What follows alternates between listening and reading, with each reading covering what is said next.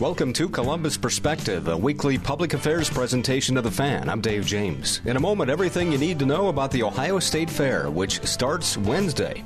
Courtesy of our sister station, WBNS 10 TV, Angela Ann talks with Ohio Lieutenant Governor Jon Husted about new rules coming for kids under the age of 16 who want to be on certain social media platforms. Then 10 TV's Lindsay Mills presents information about the special election coming up on August 8th and a new database in Ohio to compare guns and shell casings to see if they've been used in previous crimes. And we'll wrap up the hour with Dr. Bruce Vanderhoff, Director of the Ohio Department of Health, discussing back-to-school vaccinations. First up on Columbus Perspective, on the phone with me, Alicia Schultz. She is the Assistant General Manager of the Ohio State Fair, which starts Wednesday. How are you? I'm great. Really excited to open these gates and get the fair started. You know, before we go any further, how long have you been with the fair? You've been there a while now. I have. I've been here full-time for about 12 years, but I was actually an intern back in college, too, and then many years before that exhibited in my 4-H days, showing my 4-H projects. So, you know, the fair, it's got a long history in my heart. Yeah, that's great, because that means that even before you ever worked there, it was a big piece of your life every year. Exactly. You know, I have memories of walking along the viaduct and riding the rides and, you know, nervously showing my project to the state 4-H judges.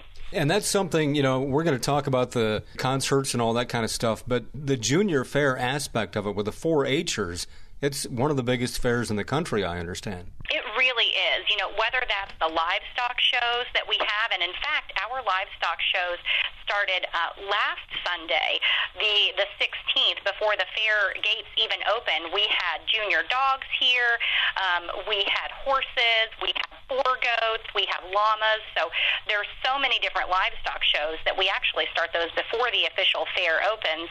And then over the course of the fair, we have exhibitors from all 88 counties who are showing projects in a number of different areas like natural resources, photography, public speaking, you know, you name it, they're here showing their talents.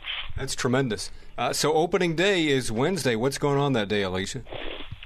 Opening day, we're really excited. We're going to officially kick off the day, open the gates at 10 a.m. We'll have all of your favorite fair things going on, like the butter cow and calf and the mystery sculpture will have been unveiled. They'll be on display. We'll have entertainers. That night we'll have a great big concert. We always like to kick off the fair with the Kids Bop concert and the Celeste Center. And, you know, really it's just a great day with lots of festivities, lots of food, lots of celebration of Ohio. And what about discounts for that day or going forward in the fair? Yeah, so the best thing to do actually right now is to get your tickets in advance before the fair opens, because fair admission at the gates is $12 for adults or $10 for kids and seniors, although kids 5 and under do get in free any day of the fair, as well as veterans and first responders get in free any day of the fair. But in advance, tickets are $8, and you can get those online at ohiostatefair.com, but the advance sale discount is only valid through Tuesday, July 25th. So you need to get them now, but what's great is that they're valid any day of the fair. So if you don't yet have exact plans of which day you plan to come, you can purchase the tickets and it'll save them in your Ticketmaster wallet or, you know, in your Apple wallet or your Google wallet on your phone, and then you can just show that at the gates any day you attend. Okay. And in previous years, you've always had some sort of pretty much a daily promotion, kind of odd ways to get into the fair at a discount. Are those continuing?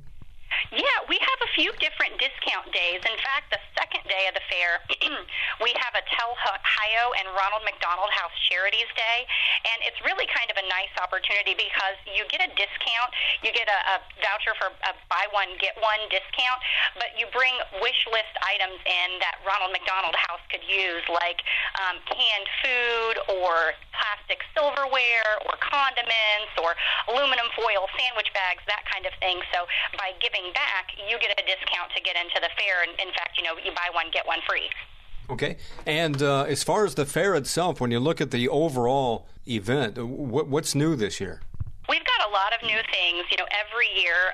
One of the things that I'm most excited about is we have the Ohio History Center in Ohio Village that are right here across 17th Avenue, a great neighbor of ours. And for the first time ever, both the Ohio Village and the Ohio History Center will be open for free for fairgoers every single day of the fair from 10 a.m. to 5 p.m. And we'll have a direct shuttle that goes from our shuttle path right over to Ohio Village, so you can get in with your fair hand stamp any day of the fair. And then Ohio Village and Ohio History Center members can actually show their card at the gate and get 2 free admissions to the Ohio State Fair. So really a great partnership with our neighbors over there that I think will add yet another attraction to the fair. But speaking of attractions, we're really excited to have the Lady Houdini aerial escape artist show back. But joining her on the same stage this year at different show times is Laura J.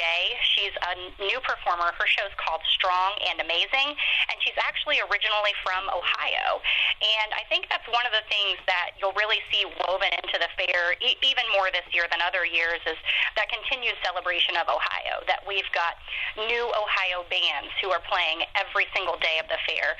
We've got Joe Mullins and the Radio Ramblers, a great bluegrass band from Xenia, who are doing 2 free shows on the second day of the fair at our Main Street stage.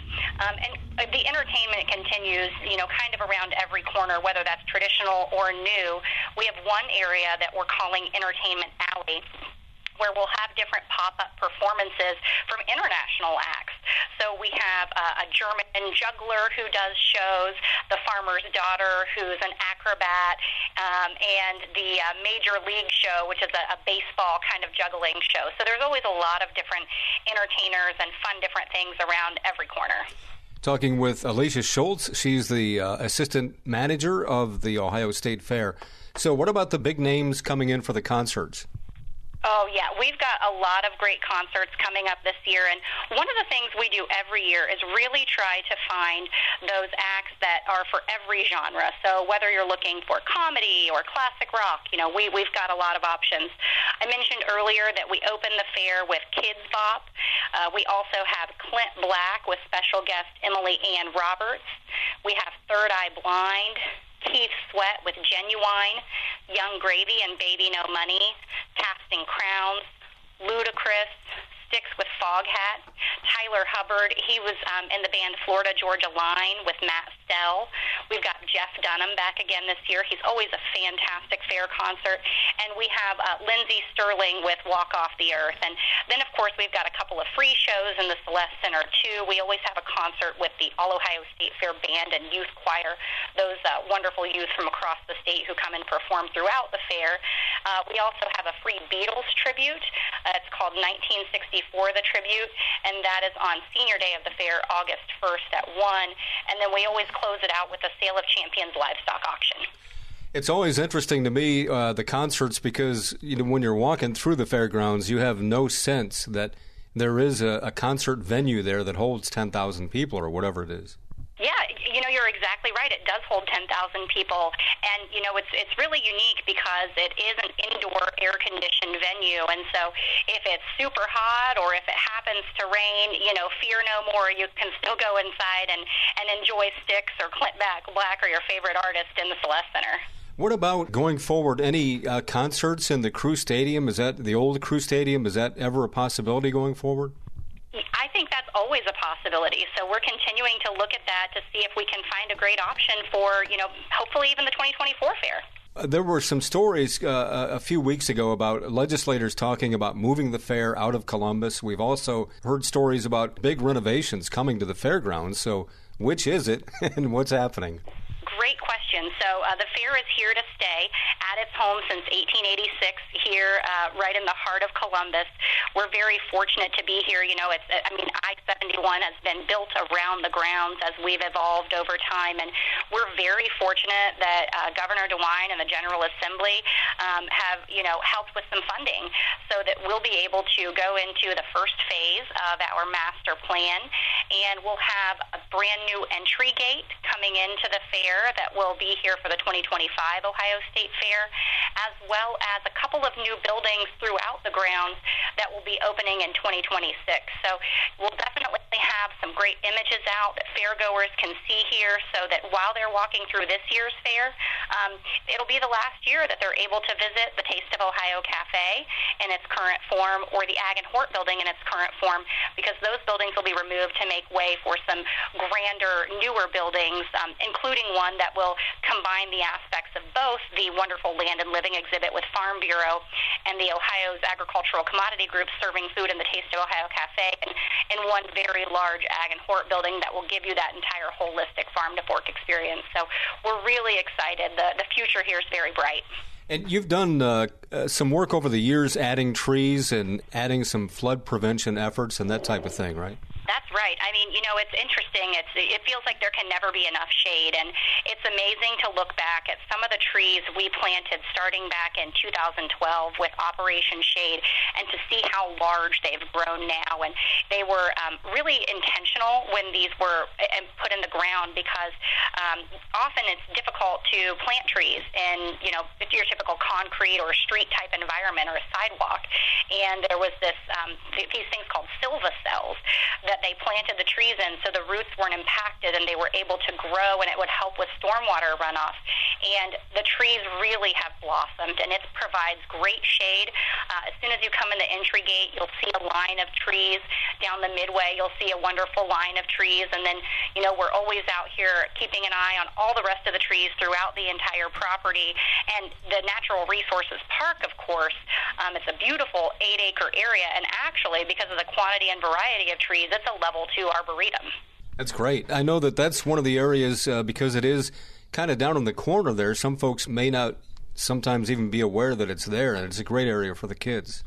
Oh, it's absolutely amazing. I mean, there's so many different free things that you can do there. There's a 14-foot-tall Smoky Bear that greets kids by name. There's free youth fishing where you can learn to fish, and you can even get it packaged up and take your fish home to eat later if you choose. There's a butterfly garden, a wildlife walk, a lot of different hands-on activities for kids in Natural Resources Park. And what we're really looking forward to with this master plan as well is that with some of the improved pathway, you'll be able to better access Natural Resources Park. So we'll get a nice clear path down there so everyone can enjoy the beauty of that park. Talking with Alicia Schultz, she's the assistant manager of the Ohio State Fair. What about the ride lineup this year? Yeah, we got a lot of great rides. It's funny, I look out my window every day and see them being set up. We've got a couple of great big grand Ferris wheels, and we've got your traditional rides for kids and families where they can ride together, as well as the big exciting rides that drop and spin, and working really closely with our amusement ride provider and the Ohio Department of Agriculture's Ride Safety Division to make sure that everything is safe and ready to roll for this year's fair. What's the wildest new food this year? Ooh, that's a really good question. So there is a flamin' hot Cheeto cheeseburger that, I think sounds pretty wild. And we've also got the Ohio Poultry Association is doing a new booth in the Taste of Ohio Cafe called Devilishly Good, where they're doing a ton of different flavors of deviled eggs. So they've got, Mexican street corn, buffalo, all sorts of different deviled eggs. So I think that'll be an interesting one to watch. But although it's not wild, one thing that is really exciting this year, and we've not done it before, is we've partnered with Schmitz. They're their longest running vendor here at the Ohio State Fair. They've been here for 109 years. And we chatted with them and discussed doing an exclusive cream puff flavor that would only be available at the Ohio State Fair. And they had the genius idea to do a lemon shake-up flavor. So there will be a lemon shake-up cream puff exclusively available only at the Ohio State Fair at the Schmitz locations. That's great. I haven't checked on this in recent years, but for some of the folks who go, the families that maybe are lower income, are there areas to seek out where some of the beverages or some of the food is cheaper than what you might normally find at a fair? Yeah, that's a great point. So there definitely are a few of those locations. There's some in Kittyland, and we do have a food finder list on our website and on our mobile app where you can see all the different food locations. But traditionally in Kittyland, there's a couple of great locations that have really inexpensive hot dogs and corn dogs, but also knowing that, sometimes that can be inaccessible for families to get food here. You can bring in your own cooler and you can bring in your own beverages so long as they're not in glass containers. So you can, pack a sack lunch with some sandwiches and some juice boxes or, whatever you choose. Maybe splurge on a giant elephant ear or something to share as a family. And you could, plop down at a picnic table or spread out a cloth in Natural Resources Park and enjoy a meal at the fair if you aren't able to purchase from any of the food vendors. That's great. Just a couple of minutes to go here with Alicia Schultz, the Assistant Fair Manager for the Ohio State Fair. What about excessively hot or rainy days? What can folks do there to get away from it? Yeah. Well, I'm going to knock on wood and cross my fingers that we have beautiful fair weather, but knowing that it is Ohio in late July and early August, anything can happen. And so we have a number of air-conditioned buildings that not only are air-conditioned if it's hot, but also can protect you from the rain or weather if there is any rainy weather. And having that partnership this year with Ohio Village and Ohio History Center opens up yet another great indoor air-conditioned attraction that people can enjoy when they visit the Ohio State Fair. But also for those hot days, we have some misting stations located throughout the grounds, little tents where you can walk through and be misted and cool off. And like you and I talked about earlier, if it's really hot, going under the shade, in particular in Natural Resources Park, it's several degrees cooler than it is out in the direct sunlight. And so that's a great place to rest, relax, do some fishing, and enjoy some activities if it's a warm day, and then maybe pop into an air-conditioned building, grab a cold drink and walk around and peruse those buildings a little bit to balance your day at the fair. And we can't end without mentioning that your boss, this is his final fair, right? It is. So we are all incredibly sad to see Virgil. He's been here for 30 years, 20 as general manager, our longest-running general manager. We're sad to see this as his last fair as general manager, but, I jokingly talked to him. I know it's not going to be his last fair. It's not like he's never going to be back here again. Right. The fair's in his blood. He loves Ohio. He loves agriculture. And so I know he's going to savor every minute this year, and I know all of us on the team, all of our volunteers, everyone who's involved in the fair is going to take every opportunity we can to celebrate Virgil and everything he's done for this fair. So as Virgil Strickler steps down, there's I know a nationwide search for his replacement. Does a general manager of a fair, do they put their own stamp on a fair? Or does it, what kind of control or power do they have over that kind of thing? Yeah, that's a great question. I mean, it's a lot like an executive director of many other organizations. He's essentially the CEO of our fair. We do have a fantastic board of directors, the Ohio Expositions Commission, who is an advisory board who helps provide things, but without Virgil's leadership and, helping make decisions and allowing the fair to grow with new attractions, new activities like our Little Farmers exhibit that we launched last year, those things wouldn't happen. So it really does take a great innovative leader to be the fair's general manager, or like I said, like a CEO of a company. Talking with Alicia Schultz. She's the assistant manager of the Ohio State Fair. Anything else you'd like to add? We're really excited for this year's fair. It's going to be, 12 days of fun, and I think it's really going to be an experience to remember. So we hope all Ohioans will come out and celebrate with us July 26th through August 6th. Outstanding. Alicia, thanks so much for your time and the info. Thanks, Dave, for having me.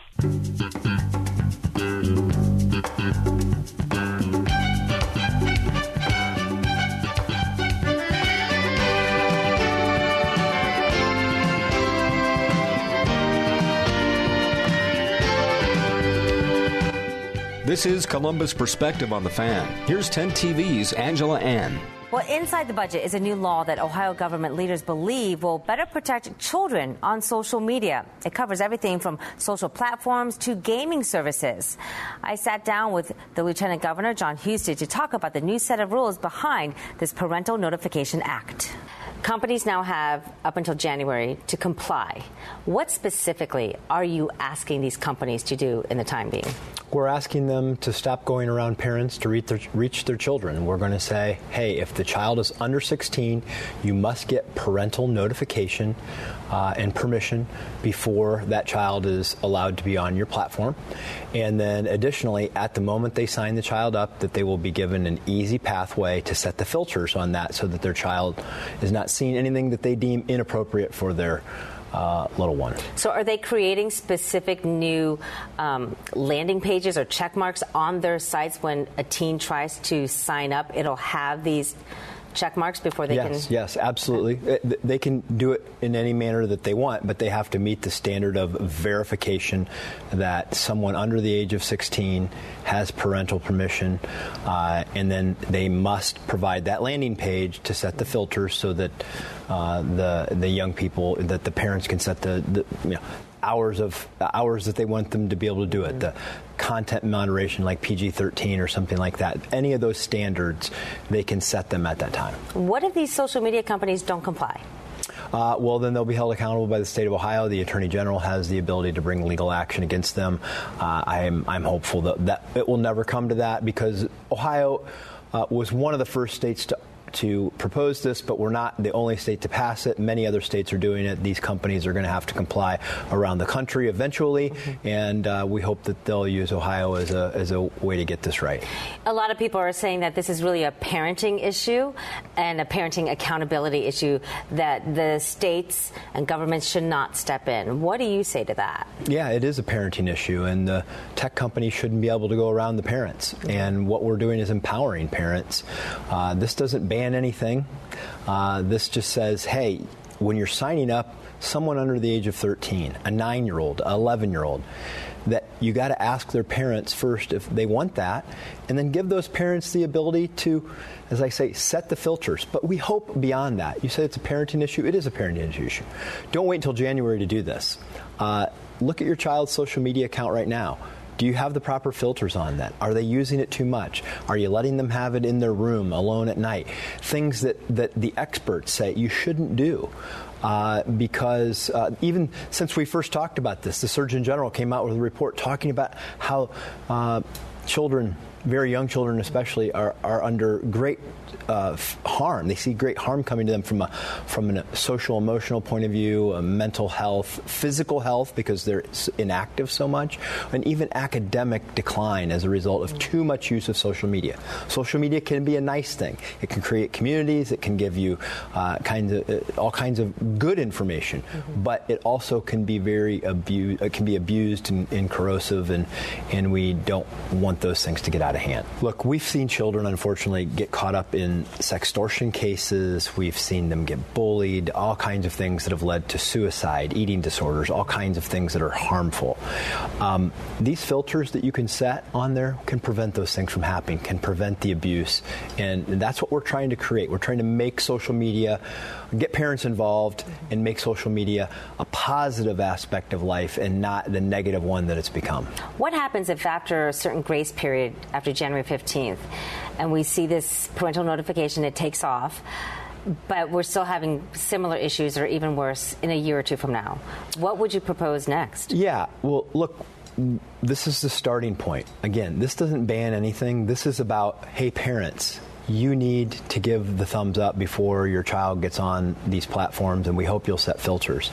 I don't think this is going to solve all of the ills of social media, but I hope that it's A, getting the conversation going, B, going to get the companies to be more accountable, and that children will be better for it. Well, this is a big step, and we appreciate that you chose 10 TV to make that first announcement back in February. Yeah. When this idea first came about and the buzz started happening. What is this and what's it about? And I think you started that conversation in many homes in Ohio. Well, I just said, technology's not supposed to run us. We're supposed to run our technology. Don't let it control you. Lieutenant Governor, thank you so much. Thank you. Columbus Perspective is a public affairs presentation of WBNS Radio. The opinions expressed on this program are those of its guests and do not necessarily reflect those of WBNS Radio, its staff, management, or sponsors.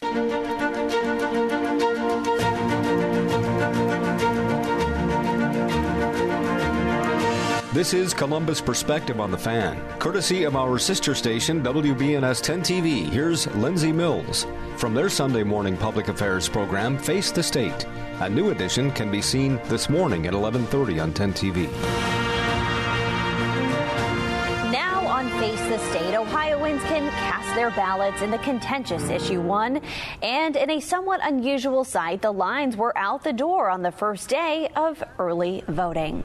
Thanks for joining us for Face the State. I'm Lindsay Mills in for Tracy Townsend. 10 TV News reporter Kevin Landers kicks off our coverage this morning. Early voting has begun for the special August election starting August 8th. Now, while Issue 1 would not flat out ban citizen-initiated amendments, it would make them harder to get on the ballot and harder to pass if Issue 1 passes. And while a lot has been made about the impact of this election on abortion, there are other interested parties looking at this issue for much different reasons. Ohio's farming community is supportive of Issue 1 because it wants to make it harder for voters for citizen-initiated livestock standards to get on the ballot and pass. They don't want what happened in California to happen in Ohio, where a citizen-initiated amendment mandated certain practices on livestock and blocked producers who didn't meet those standards from California's market. The Ohio Fraternal Order of Police came out in opposition to Issue 1 because the union wants to reserve its ability to bring an amendment to the ballot if the legislature were to ever chip away at collective bargaining or pass right-to-work laws that would weaken police unions' positions. We spoke to those waiting in line who are about to cast their vote. People have wondered about this August election, what the turnout will be because it's in the middle of summer. Are you okay with having an August election, or do you think it should have been remote? I'm okay with having any election at any time. When corrupt people do wrong, it's up to us to do what's right.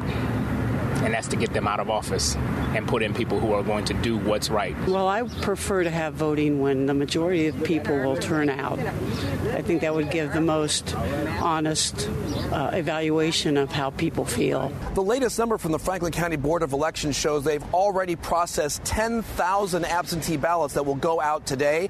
There are 25 fewer polling locations in Franklin County because some of those businesses already had prior commitments. Reporting from the Franklin County Board of Elections, Kevin Landers, 10 TV News.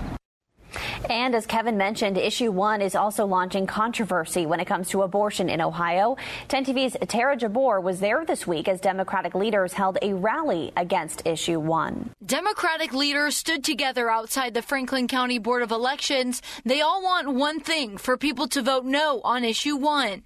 This is the greatest affront to democracy in the state of Ohio's history, and the most important thing that you have ever voted on in your entire life. Make no mistake about it. Mayor Andrew Ginther says putting Issue 1 on the ballot is bad for workers, women, and the democracy. He believes the people of Ohio won't let it pass. This attempt to take away the will of the people, voters' rights. It's undemocratic. House Minority Leader Allison Russo says the special election is about reproductive rights. In November, abortion may be on the ballot for Ohio voters to decide. They are counting on voters being asleep on this issue, but I actually believe that voters are paying attention, and you see that here. Several people showed up on the first day to vote to ensure they're able to have their voice heard. I'm passionate about this issue because I'm passionate about democracy and about voting, and that everyone has an equal say in what goes on in their government. Others told us they came out to vote today to protect the weight of their vote. I think this Issue 1, is kind of a way that I think legislatures try to take over and take away our vote. And so I'm voting no on Issue 1. Tara Jabbour, 10 TV News. The chairman of the Ohio GOP is encouraging Republicans to vote early. Alex Triantafilou says he already voted on Issue 1. He says raising the voter threshold will protect Ohioans' constitution from special interests. Here's what he had to say to those who think Issue 1 is in response to the potential abortion measure on November's ballot. If you think this is only about one issue, I think you should stop and listen to what we've said. And I think if the abortion question weren't at issue, I think we would frankly have widespread support for what is just a very commonsensical, good government measure to protect the foundational document of the state. And Triantafilou says if voters want to amend the state constitution, they should need broad support to do so. Ohio's U.S. senators are sounding off on Issue 1 from Washington. Senator Sherrod Brown tweeted this on Tuesday, saying, quote, Ohio today is the first day of early voting for the August 8th special election. Vote no on Issue 1. Then the senator shared a link to polling locations in the state. As you may expect, Senator J.D. Vance shared different feelings. It might be abortion next year. It could be legalization of drugs the year after that. It could be a particular corporate practice the year after that. It could be another social policy or a school policy the year after that. The way that we do things in Ohio, I think, is that we let our elected legislative representatives, they make most of the public policy. And then when we have a very strong sense of an issue and we can get 60% of us to come behind it, then, of course, we can let our voices be heard through the constitutional referendum process. And Senator Vance says he thinks issue 1 is about protecting the Constitution. Early voting is open every Monday through Friday leading up to August 8th and the first weekend in August. Go to your County Board of Elections to cast a vote and stay with Central Ohio's news leader for continuing coverage.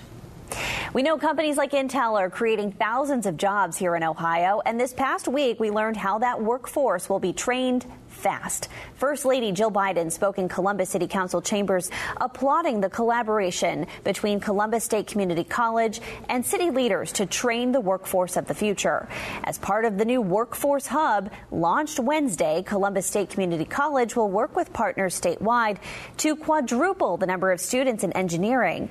And then this fall, the college is launching a new certification program developed with help from Intel for semiconductor technician jobs.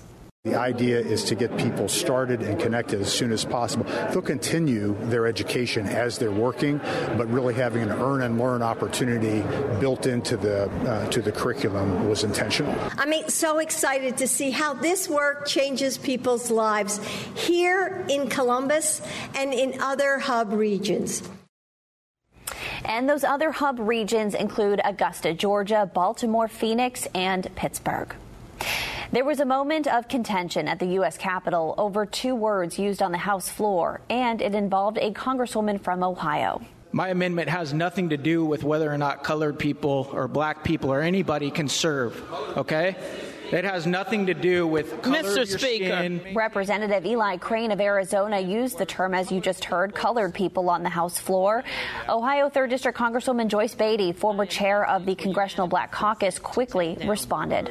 I'd like to be recognized to have the words colored people stricken from the record. I find it offensive and very inappropriate. Is the gentlelady asking for unanimous consent to take down the words? I am asking for unanimous consent to take down the words of referring to me or any of my colleagues as colored people. Lawmakers were discussing a series of amendments to the National Defense Authorization Act. Lawmakers on Capitol Hill are now trying to figure out how to regulate artificial intelligence. Elon Musk announced his launch of his own artificial intelligence company this past week. Lawmakers say the fast-moving technology poses major threats to national security, the U.S. economy, and American jobs. Lawmakers on both sides of the aisle agree artificial intelligence should be regulated. These hearings are not about any one thing. It's to get all 100 members to a level where when we start to legislate, we can try to do it the best way possible. It's going to put some people out of work. It'll create new jobs, but it's going to eliminate some jobs, and it's going to have a real societal impact. Now, back in May, you may remember the CEO of the company behind ChatGPT proposed creating a new federal agency to regulate AI. And since then, a bill has been reintroduced to do just that, but it has not been voted on. Some social media users and headlines claim a new law signed by Governor DeSantis means Florida will start building roads with radioactive material. Our Verified team is digging into those claims coming up. Plus, tracing guns to save lives will show you new technology. Be honest, do you ever really put down your phone? If you're like most people, you need to charge your phone pretty often to keep up. Verify viewer Kathy emailed us to ask if it's true that you can impact the life of a battery by waiting to charge your phone until it's dead.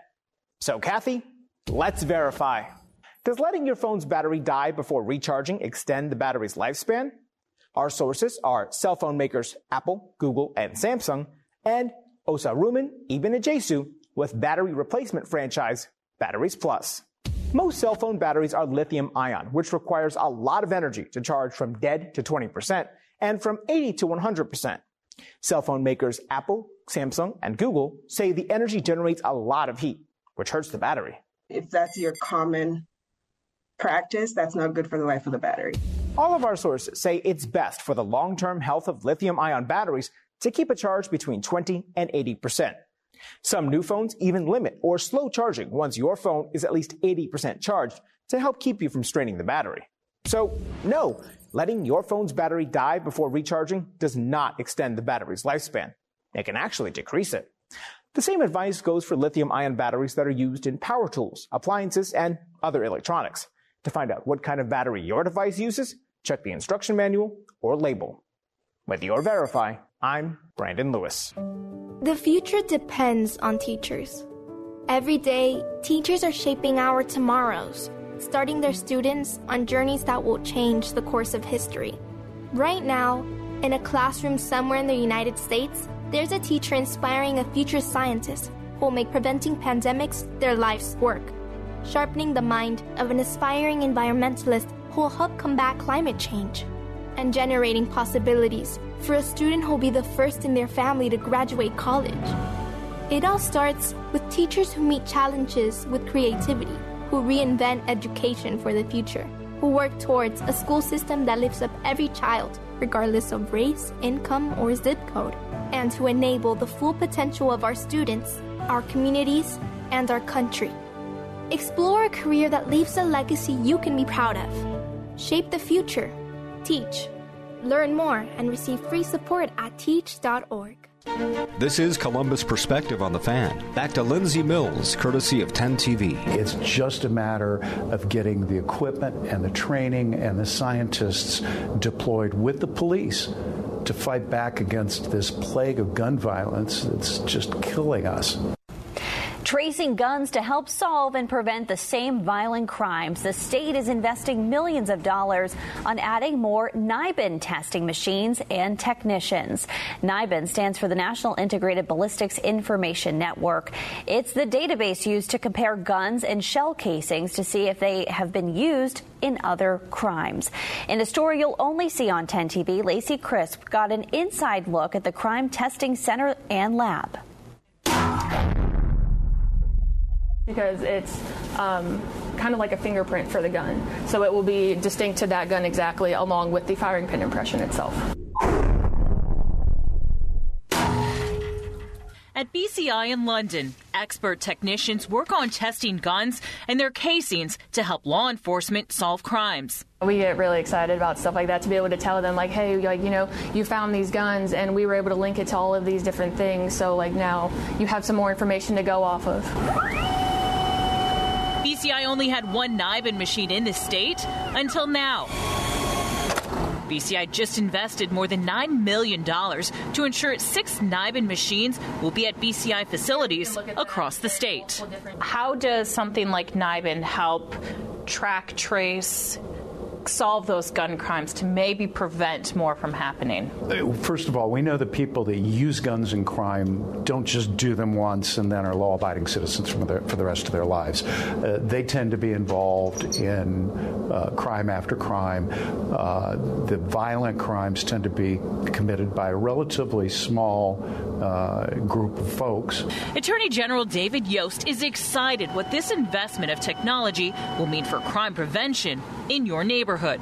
There's no question that we've got too much gun violence. We could talk all day about the causes and what we ought to do about it, but this is something we know we can do. We know what it will work. It's science-based. Any law enforcement department from across the state can now send guns, shell casings, or cartridges to the nearest BCI location for the testing. With the additional equipment, BCI is hoping to give detectives quick answers if those guns have been used in other crimes, helping solve more cases. NIBIN expert Lauren Van Dyne says she was able to link several cases together detectives may have never known were related. And in total, we were able to link 7 different Columbus cases together with those leads, and we were able to find the guns as well. Yost says this investment will also give larger departments like Columbus the ability to conduct the ballistic testing themselves. As this technology becomes more widely adopted by law enforcement, more available and accessible through BCI, having more machines, more technicians, more scientists that are working on it, and a bigger database, this has a major potential to cut over the next several years the rate of violent crime with guns. In London with photojournalist Rich Yedlicka, Lacey Crisp, 10 TV News. Crime Tracker 10 is always working to keep you and your family safe. You can use the Crime Tracker 10 tool at 10tv.com/Crime Tracker 10. There's a new identity theft scheme going around nationwide, but it's also targeting Ohio, specifically your driver's license information. 10 TV's Carly Dion explains what you need to know to protect your driver's license information. Criminals are using stolen information to gain access to BMV accounts to order a license under a new address. The director of the Department of Public Safety says this data breach can also lead to other problems. These criminals out there are incredibly sophisticated. Department of Public Safety Director Andy Wilson says this national identity theft scheme was first detected in Texas, with about 5,000 people being targeted before making its way to Ohio. We're very fortunate here in Ohio. We caught it very early. Wilson says criminals are accessing people's identities to log into OHID accounts to change their address and then request a new driver's license be issued. I think what's incredibly important is they have not stolen those identities from an Ohio system. These thieves are using stolen information from an unknown source to then answer account security questions to access personal accounts. Wilson says they found about 90 attempts of this scheme in the Ohio system and were able to stop about 30 of them. They're now addressing the issue by looking more closely for indicators of this criminal activity. We've been very successful in stopping this in its tracks. The BMV is sending out postcards to anyone who makes changes to their online profile, asking you to contact them if you did not make changes to your account. Wilson says if someone is able to use your identification, it can lead to other fraudulent activity. If I can go get an ID that represents the BU, there's all kinds of things I can do. I can go open bank accounts. I can apply for lines of credit. So Wilson adds it's important to be vigilant. If this happens to you, contact the BMV and file a report with law enforcement. And keep in mind, if it doesn't feel right, it probably isn't right.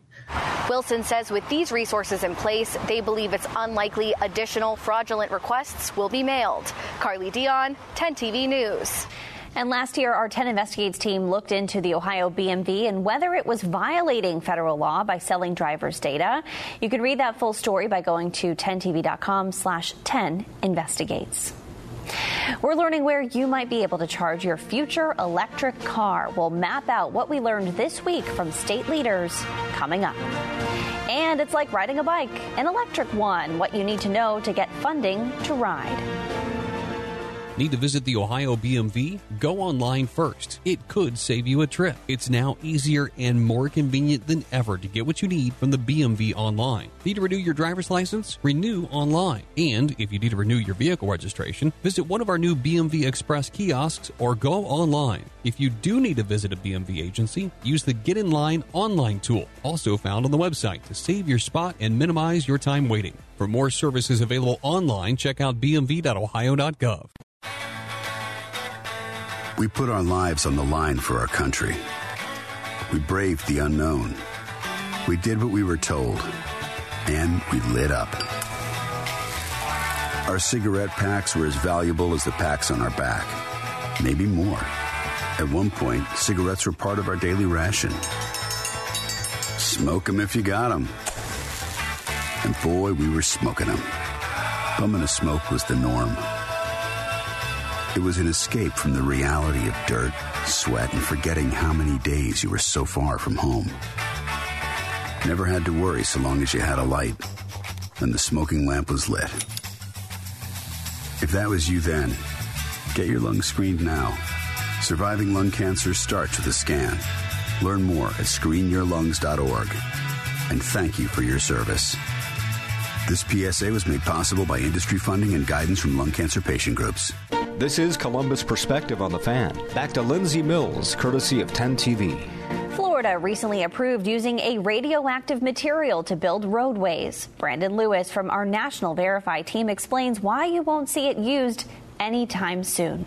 Some social media users and headlines claim a new law signed by Florida Governor Ron DeSantis means Florida will start building roads with radioactive material. Several Verify viewers asked us whether this means Florida will start construction soon. Using these sources, we can verify that these posts and headlines are misleading. And here's why. In June, DeSantis signed House Bill 1191, which adds phosphogypsum to a list of recyclable materials that can be used to build roads. Phosphogypsum is a cement-like radioactive byproduct from the manufacturing of fertilizer.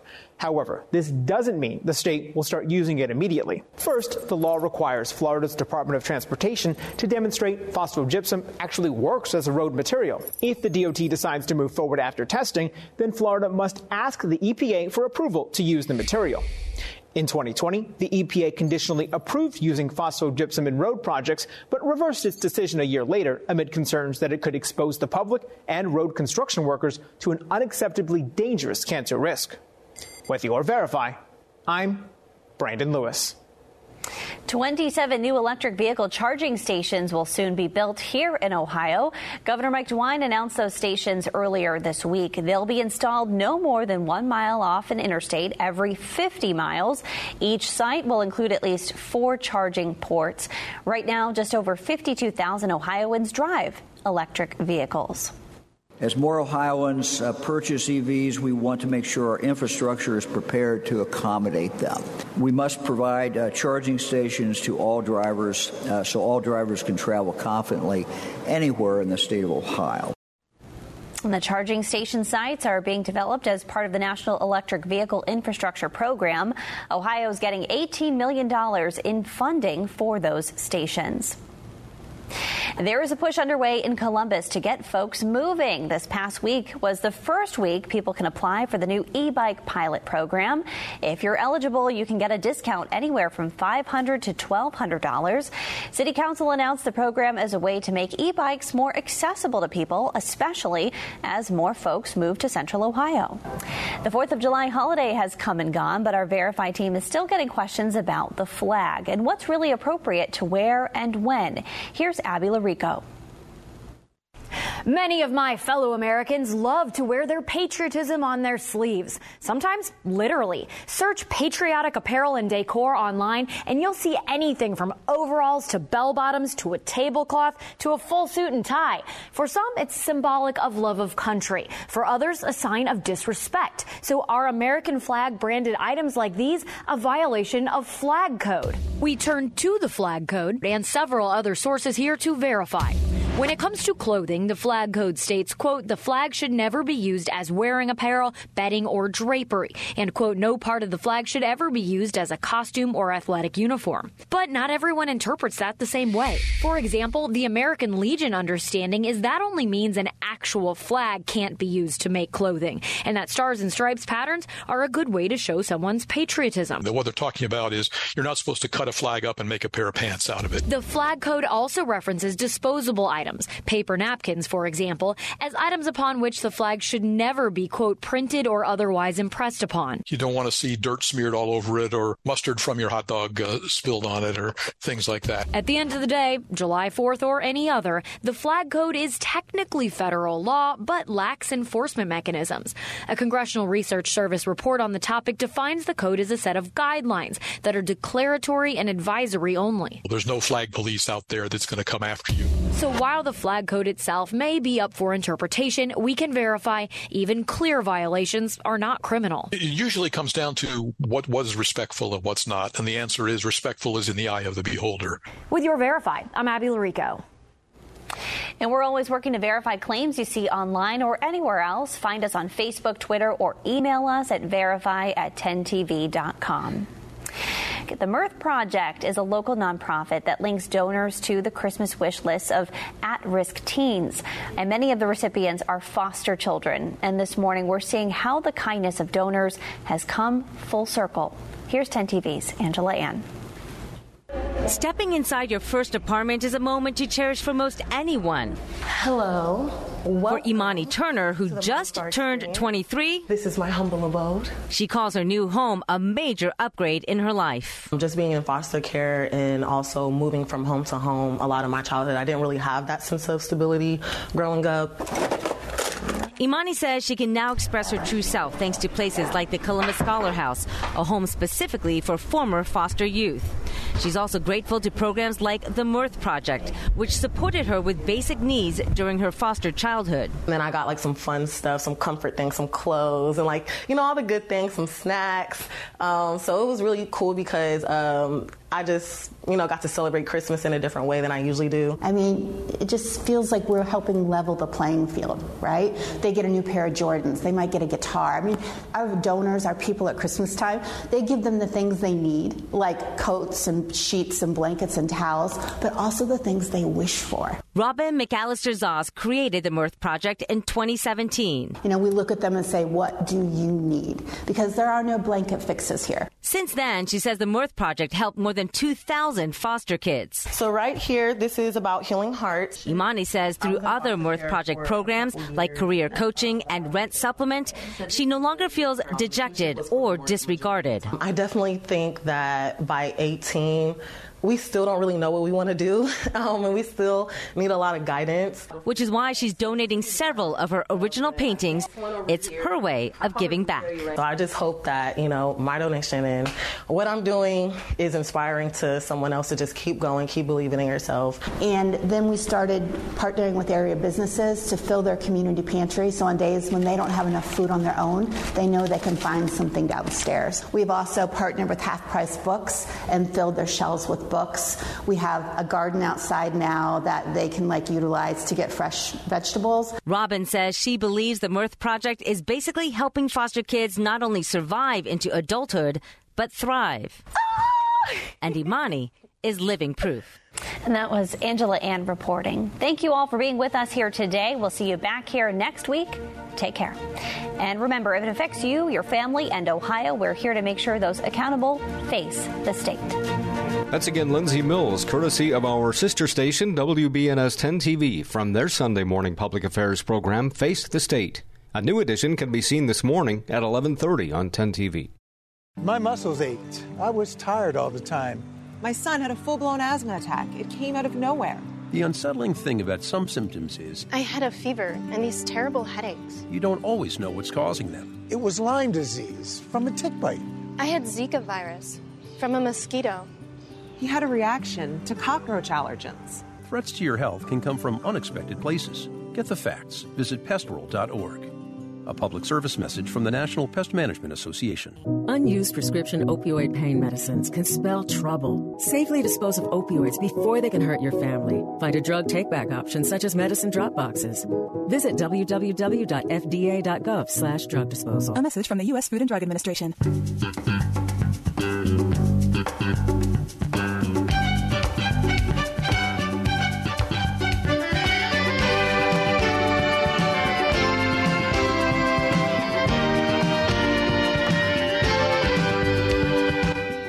This is Columbus Perspective on the Fan. Earlier this week, Dr. Bruce Vanderhoff, director of the Ohio Department of Health, held a news conference to talk about back-to-school vaccines. This runs about 7 minutes. Here's Dr. Vanderhoff. It may seem hard to believe, but we're rapidly approaching back-to-school time. And as we think about the new school year, it's a very good time to consider our children's vaccinations and the impact they have on preventing illness. Despite the volumes of data that assure us that vaccines are safe and effective, too many of our children continue to suffer from some very serious vaccine-preventable childhood illnesses that some might mistakenly think are just a part of the past. In Ohio, required school immunizations help protect our students from 10 preventable diseases: diphtheria, tetanus, pertussis, which is also known as whooping cough, polio, measles, mumps, rubella, also known as German measles, hepatitis B, varicella, which you may know as chickenpox, and meningitis. In the 2020 to 2021, as well as the 2021 to 2022 school years, the percentage of Ohio's children entering kindergarten who had all the required school immunizations actually declined. Now, some of this was likely due to the impact of COVID-19. Many people nationally missed routine well visits during the early days of the pandemic, and many schools were conducting remote learning, perhaps lessening the opportunity as well as the sense of urgency for parents to get their kids vaccinated. Nevertheless, I'm pleased to say that Ohio's kindergarten vaccination rates actually improved in the last school year, 2022 to 2023, which I am hoping is the beginning of an upward trend. However, the fact remains that nearly 10% of all Ohio's kindergartners, that's more than 12,000 children, were missing at least one required dose or had no immunization record on file during the past school year. Now, this puts too many kids at risk for developing serious illnesses that plagued earlier generations, but thanks to routine childhood vaccinations, are now rarely even heard of. One example of the unfortunate return of a serious vaccine-preventable childhood illness occurred last year in New York, when a case of polio was diagnosed in an unvaccinated adult. Our parents and grandparents lived through a time of great fear of polio, a time in which this infectious disease caused paralysis in many children and was a truly frightful thing. Now, much closer to home, we suffered through a measles outbreak here in Ohio late last year. The outbreak affected 85 children, all unvaccinated. People forget how serious an illness measles is, underlined by the fact that about 40% of the children in our Ohio outbreak had to be hospitalized. Fortunately, no child died. But this is a bad illness, particularly for very young children, and it can lead to very serious complications. Polio and measles, though, are not the only threats. Getting a tetanus shot is so important to ensure against developing lockjaw, a severe and very painful illness. Whooping cough can be very serious for our youngest children.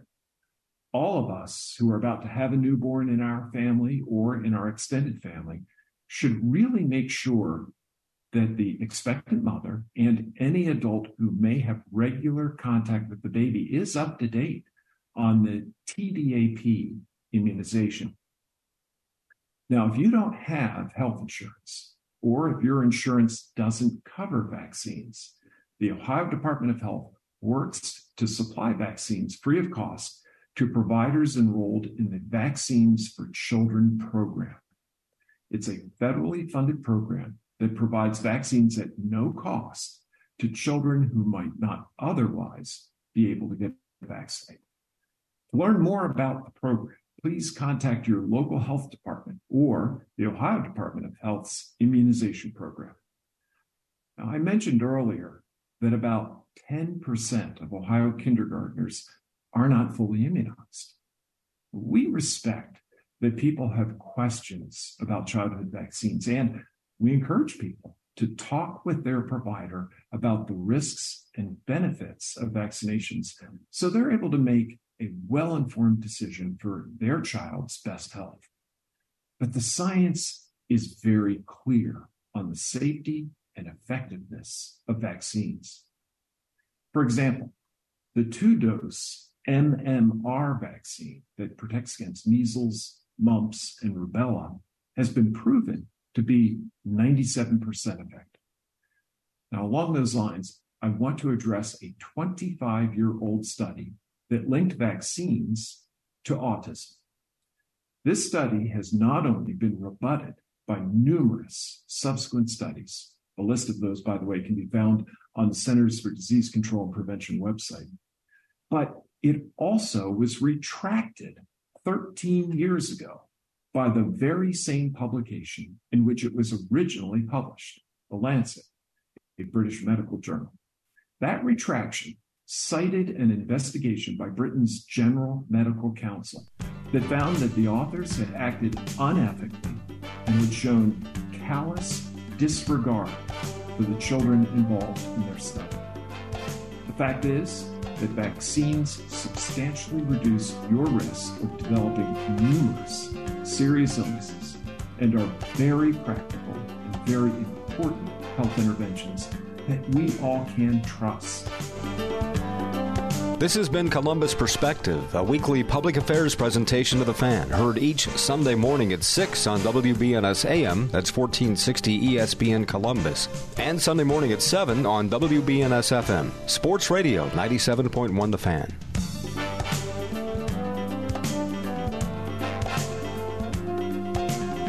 Join us again next Sunday for Columbus Perspective.